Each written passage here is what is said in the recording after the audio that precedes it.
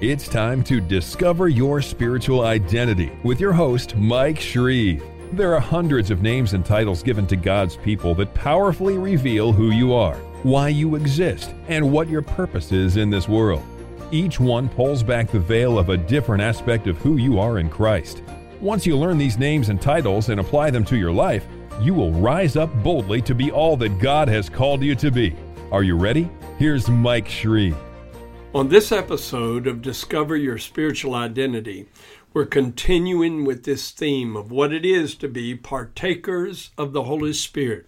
That name for God's people is found in Hebrews chapter 6, verse 4. And I felt the best way to explore the depth of that particular calling is to examine the names given to the Holy Spirit, because each one of those names indicates a different aspect of what we are partaking of in this particular calling. I enjoyed last week's session because we explored what it is to have him as our helper. He is the Parakletos. He is our helper. He's the one who comes and stands by us, to uphold us, to defend us. And this week, some names for the Holy Spirit that we're going to be focused on are just absolutely awesome. Let's start with Romans 8, verses 1 and 2. There is therefore now no condemnation to those who are in Christ Jesus, who do not walk according to the flesh, but according to the Spirit. For the law of the Spirit of life in Christ Jesus has made me free from the law of sin and death. Now, in that particular passage, the Holy Spirit is referred to as the Spirit of life. I think it's important to see right from the beginning that the word translated life is Zoe, which means divine life, God life, resurrection life. There's another word that is used for human life or natural life. For instance, Jesus said, "Take no thought for your life, what you shall put on or what you shall eat." That was the Greek word suke, spelled P-S-U-C-H-E.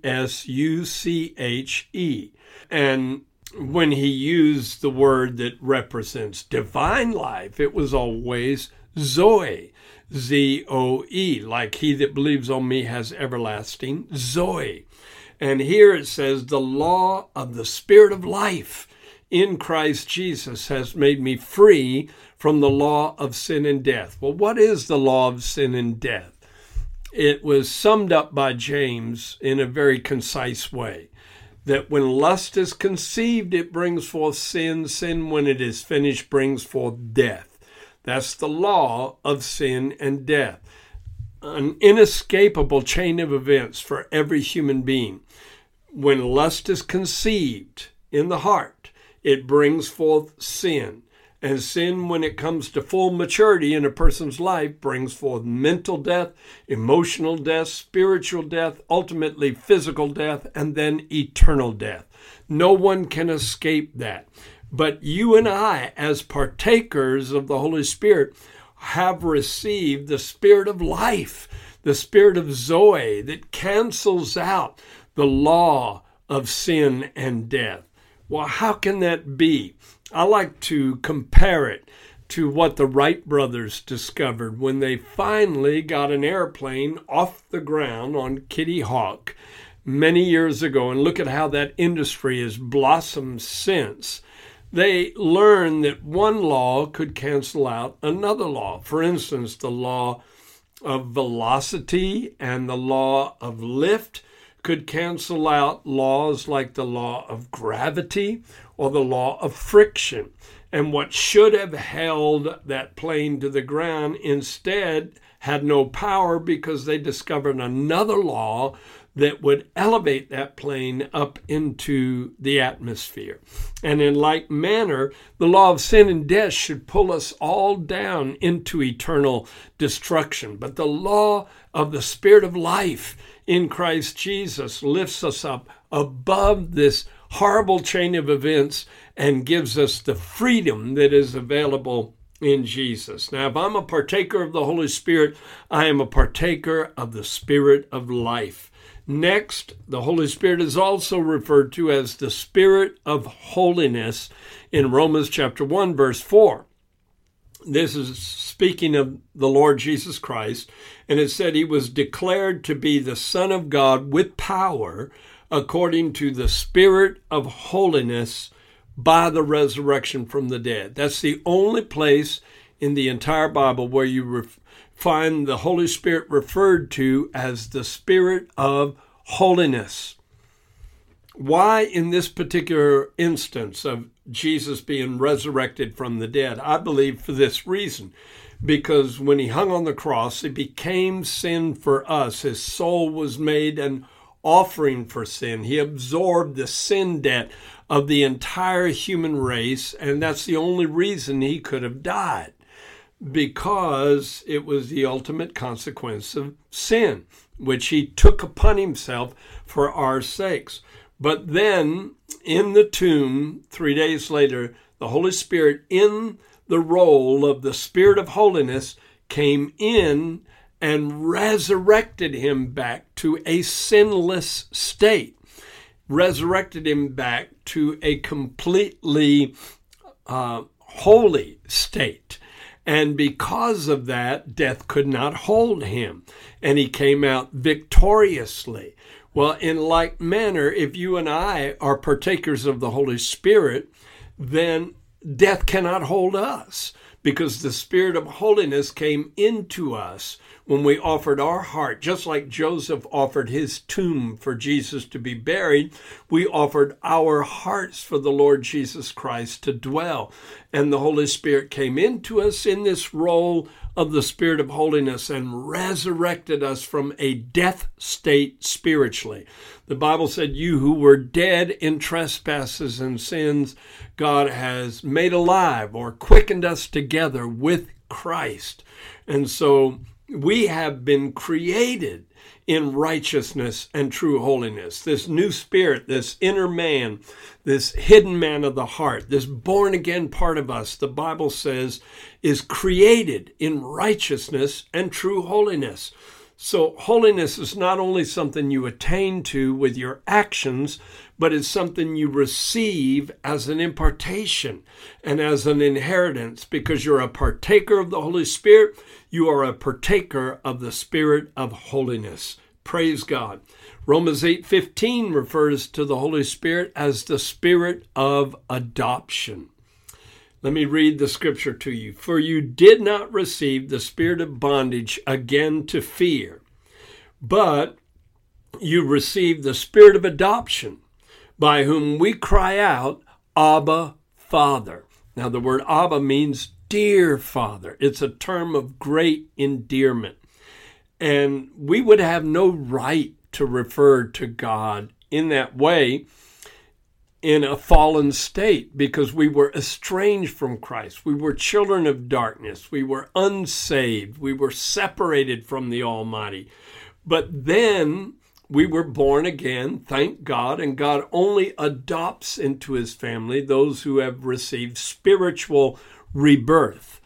And when the Holy Spirit came into our hearts in the form of the Spirit of adoption, it was not the spirit of bondage, which is a reference to religion, the religion that brought forth such bondage in their lives through the curse of the law was insufficient in meeting the human need.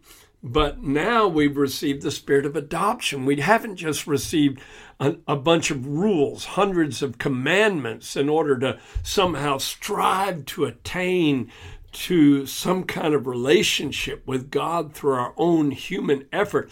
But now the Holy Spirit has come into us and adopted us into the family of God so that we can cry out, Abba, Father. We have this loving relationship with him now. That's absolutely amazing. He's my Father. He's not just a distant God I'm separated from. He's a loving Father I'm united with. And the Holy Spirit did that for me. And I'm a partaker of the Holy Spirit. You're a partaker of the Holy Spirit. And if so, I have partaken of the spirit of adoption by which I can cry, Abba, Father. Isn't that just absolutely amazing. Next, let's go to Zechariah chapter 12, verse 10.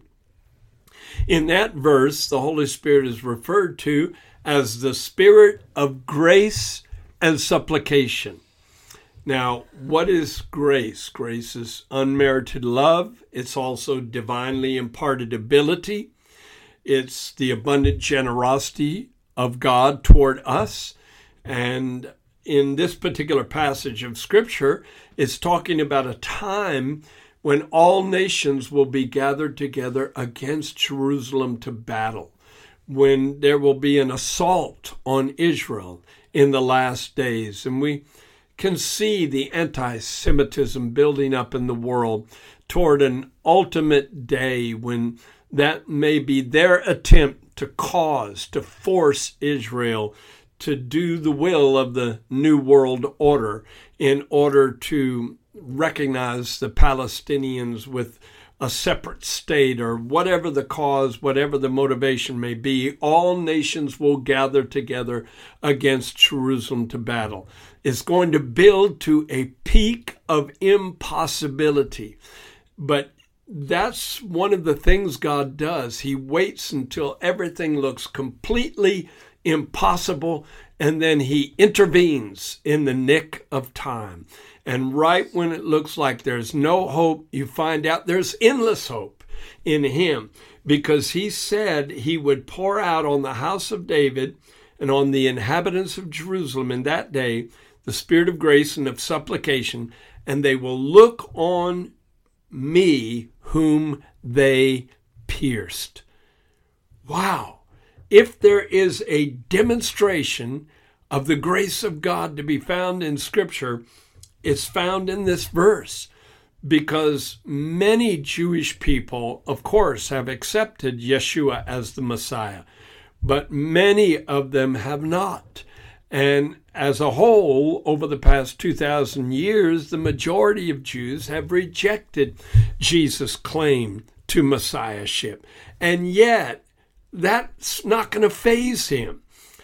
Right at the critical moment when they need him the most, even if they've rejected him for 20 centuries, they cried out, crucify him, let the curse be upon us and upon our children. And I don't blame the Jews for the death of Jesus, because it was Gentile soldiers that put him on the cross. Both Jews and Gentiles are equally guilty, but still, as a nation, for almost 2,000 years, for the most part, they've rejected him. But right in their greatest time of desperate need, he will pour out unmerited love on them, and they will look on him whom they pierced and mourn for him as one mourned for an only begotten son. And of course, there'll be sweeping salvations in Israel, I believe, at that time. There will be multiplied thousands, tens of thousands, hundreds of thousands, maybe even millions coming to the Lord as they see him for who he really is. And if the Lord Jesus Christ can pour out the Spirit of grace on those who have rejected him for nearly 2 millennia, then I don't care what kind of a past record has been in your life. The Spirit of grace and supplication can change everything for you. God can pour out unmerited love on you, and then he can give you the ability to make supplication, because that's what grace does. Grace gives you the ability to effectively pray. Supplication means to make a petition of God in an acceptable way. If it's grace-filled, then it's received by the God of grace. And thank God, God will pour out the Spirit of grace and supplication on anyone who is a partaker of the Holy Spirit. I claim that for myself today. I claim it for you, that the Spirit of grace and supplication will fall on you, and that you will see significant breakthroughs in your life, in your family's life, and in areas that you're concerned about. Now, the next name for the Holy Spirit is one very dear to me. It's found in Ephesians chapter 1, verses 15 through 19. And I'll explain why it's dear to me in a little bit. But he is referred to as the Spirit of wisdom and revelation. The spirit of wisdom and revelation. Listen to what Paul prays. Therefore, I also, after that I heard of your faith in the Lord Jesus and your love for all the saints, do not cease to give thanks for you, making mention of you in my prayers, that the God of our Lord Jesus Christ, the Father of glory, may give you the spirit of wisdom and of revelation in the knowledge of him, the eyes of your understanding being enlightened, that you may know what is the hope of his calling, and what are the riches of the glory of his inheritance in the saints, and what is the exceeding greatness of his power toward us who believe, according to the working of his mighty power. So much is contained in that passage. First of all, I want you to understand that you can claim this as a done deal in your life, because that wasn't just Paul praying for the Ephesian church. That was the Holy Spirit inspiring Paul, because all Scripture is given by inspiration of God, and that was the Holy Spirit writing those words through Paul. Holy men of God write as they are moved upon by the Holy Spirit. And so that's not just Paul praying for you, that's the Holy Spirit making intercession for you.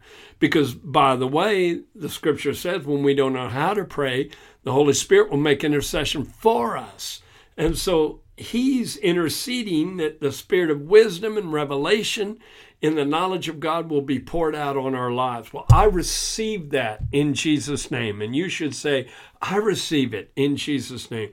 That the spirit of wisdom and revelation and the knowledge of God will come to me, that the eyes of my understanding might be enlightened. We need understanding in this dark era that we're a part of, with such chaotic things happening in the world. We need God's guidance. We need God's insights into what we should do and how we should respond and what needs to happen so that revival and harvest can come. And the spirit of wisdom and revelation can do that. Wisdom from God. Wisdom is how to apply knowledge to your life in a practical way. And revelation, well, the word is apocalypsis, and that's the same word that refers to the coming of the Lord Jesus Christ. The Bible says, hope to the end for the grace that is to be brought unto you at the revelation of Jesus Christ, apocalypsis. And so it's not only the coming of the Lord that will usher into this world the fullness of the presence of God, but when the spirit of revelation comes into your life, all kinds of wonderful treasures are imparted to you. And here he lists three: that the eyes of your understanding would be enlightened, that you might know the hope of your calling, and the riches of the glory of the inheritance in the saints, and the exceeding greatness of his power toward those who believe. God gave me this scripture back around 1985 when I first began writing on the names and titles of the children of God. That's why it's so dear to me, because that was the theme scripture of the whole series of books I wrote called Our Glorious Inheritance, and we're in the process of republishing them. And of course, that was the basis of my newest book on this theme, which is Who Am I? The dynamic declarations of who you are in Christ. And so this scripture is a living reality to me. And I pray that you will accept it as part of your inheritance as a child of God. Let's go to 2 Corinthians chapter 4, verse 13. And since we have the same spirit of faith, according to what is written, I believed, therefore I spoke. We also believe, and therefore speak. Actually, Paul was writing or repeating a scripture from Psalm 116, verse 10, where the psalmist said, I believed, and therefore have I spoken. I was greatly afflicted. So he knew how to pull his way out of affliction by speaking words of faith, speaking words of confidence, speaking words of overcoming. I believed, and therefore have I spoken. I was greatly afflicted, the psalmist said. Now, later on, Paul quotes that passage and says we have the same spirit of faith. In other words, you and I have the same application of the Holy Spirit to our lives that David did, the same application of the Holy Spirit to our lives that Moses did, that Meshach, Shadrach, and Abednego did, that Daniel did, the same spirit of faith that made them speak against the negatives they faced in life and all the opposition and all the impossibilities, but they spoke words of faith and overcame miraculously. You and I have the same spirit of faith, and we can overcome miraculously by the declaration that comes from our lips. And it's because we are partakers of the Holy Spirit. And one role he fills is the spirit of faith in our heart and in our lives. Praise God. Now let's go to 1 Peter chapter 4, verse 14. If you are reproached for the name of Christ, blessed are you, for the Spirit of glory and of God rests upon you. On their part he is blasphemed, on your part he is glorified. The Holy Spirit in that passage is referred to as the Spirit of glory. The Spirit of glory. Now in the Hebrew, the word for glory is kabod, and it means a heavy weight. It represented the reality, the heaviness of the presence of God that rested upon the Ark of the Covenant. That was the glory in between the cherubim on the mercy seat in the Holy of Holies. But now you and I are the temple of God, and now we are the bearers of the Ark of the Covenant, and the Spirit of glory rests upon us. We're the new Holy of Holies, so to speak, because our regenerated spirit is where the glory dwells. Praise God. What does the word glory mean? It has a number of meanings. Number one, it means the manifest presence of God. Number two, it means the perfection of his character. For instance, the Bible says all have sinned and come short of the glory of God. That's talking about the glory of his attributes, his perfect peace, perfect love, perfect joy, perfect humility, perfect righteousness, perfect holiness in every area, every characteristic, every attribute. He's the ultimate. He is the absolute. He is perfection itself. And so we've all fallen short of that glory. The glory of God is the perfection of his character. Number three, the glory of God is also his majesty, his highness, and his greatness. The heavens declare the glory of God. Well, that means his greatness, his majesty, his highness, his omnipotence, his omnipresence, his magnitude. It's just it's boggling to the human mind to just imagine the greatness of the infinitude of God. No beginning and no end. That is the glory of God. His glory is also his dignity and his power. His glory is also his celestial radiance, his actual visible celestial radiance, because the Bible said he dwells in a light that no man can approach unto and no man has seen. And the Spirit of glory rests upon us, especially when we're persecuted, according to 1 Peter 4:14. Think of that. All of these things have been imparted to us. You may quote to me a scripture I often hear misquoted. I hear people say, well, God will not share his glory with anyone. Well, I agree with that, but I don't agree with the interpretation that sometimes people give it. Because what they're doing is they're misquoting a passage that is referring to idolatry, the practice of worshiping idols.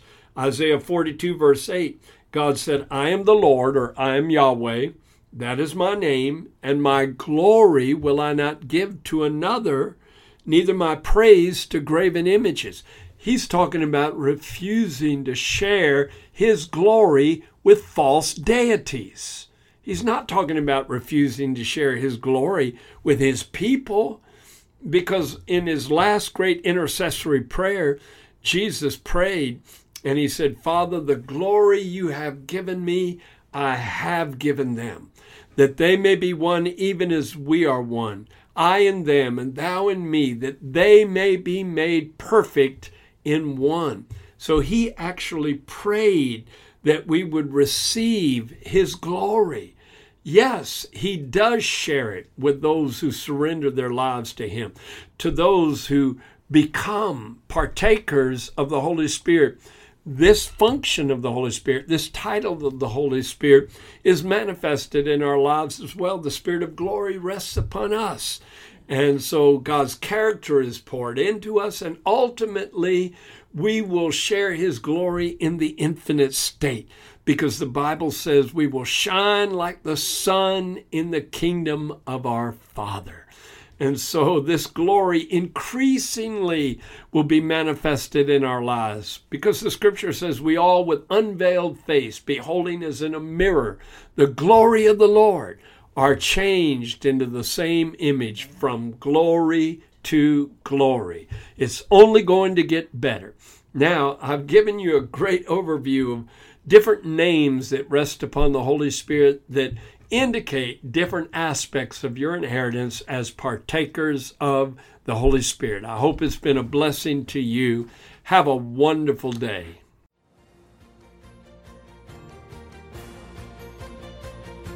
Thank you for listening to Discover Your Spiritual Identity with Mike Shreve, a podcast designed to cause a spiritual awakening in your life. Be sure to subscribe on iTunes, cpnshows.com, or wherever you listen to podcasts so you don't miss new episodes. You can go deeper into this amazing revelation of the names God has given his people by getting your copy of Mike Shreve's book titled, Who Am I? Dynamic Declarations of Who You Are in Christ. We also invite you to visit our website, shreveministries.org, and sign up to be part of our global internet family, a group of on-fire believers who are bold to proclaim, I am who God says I am, I have what God says I have, and I will be what God says I will be.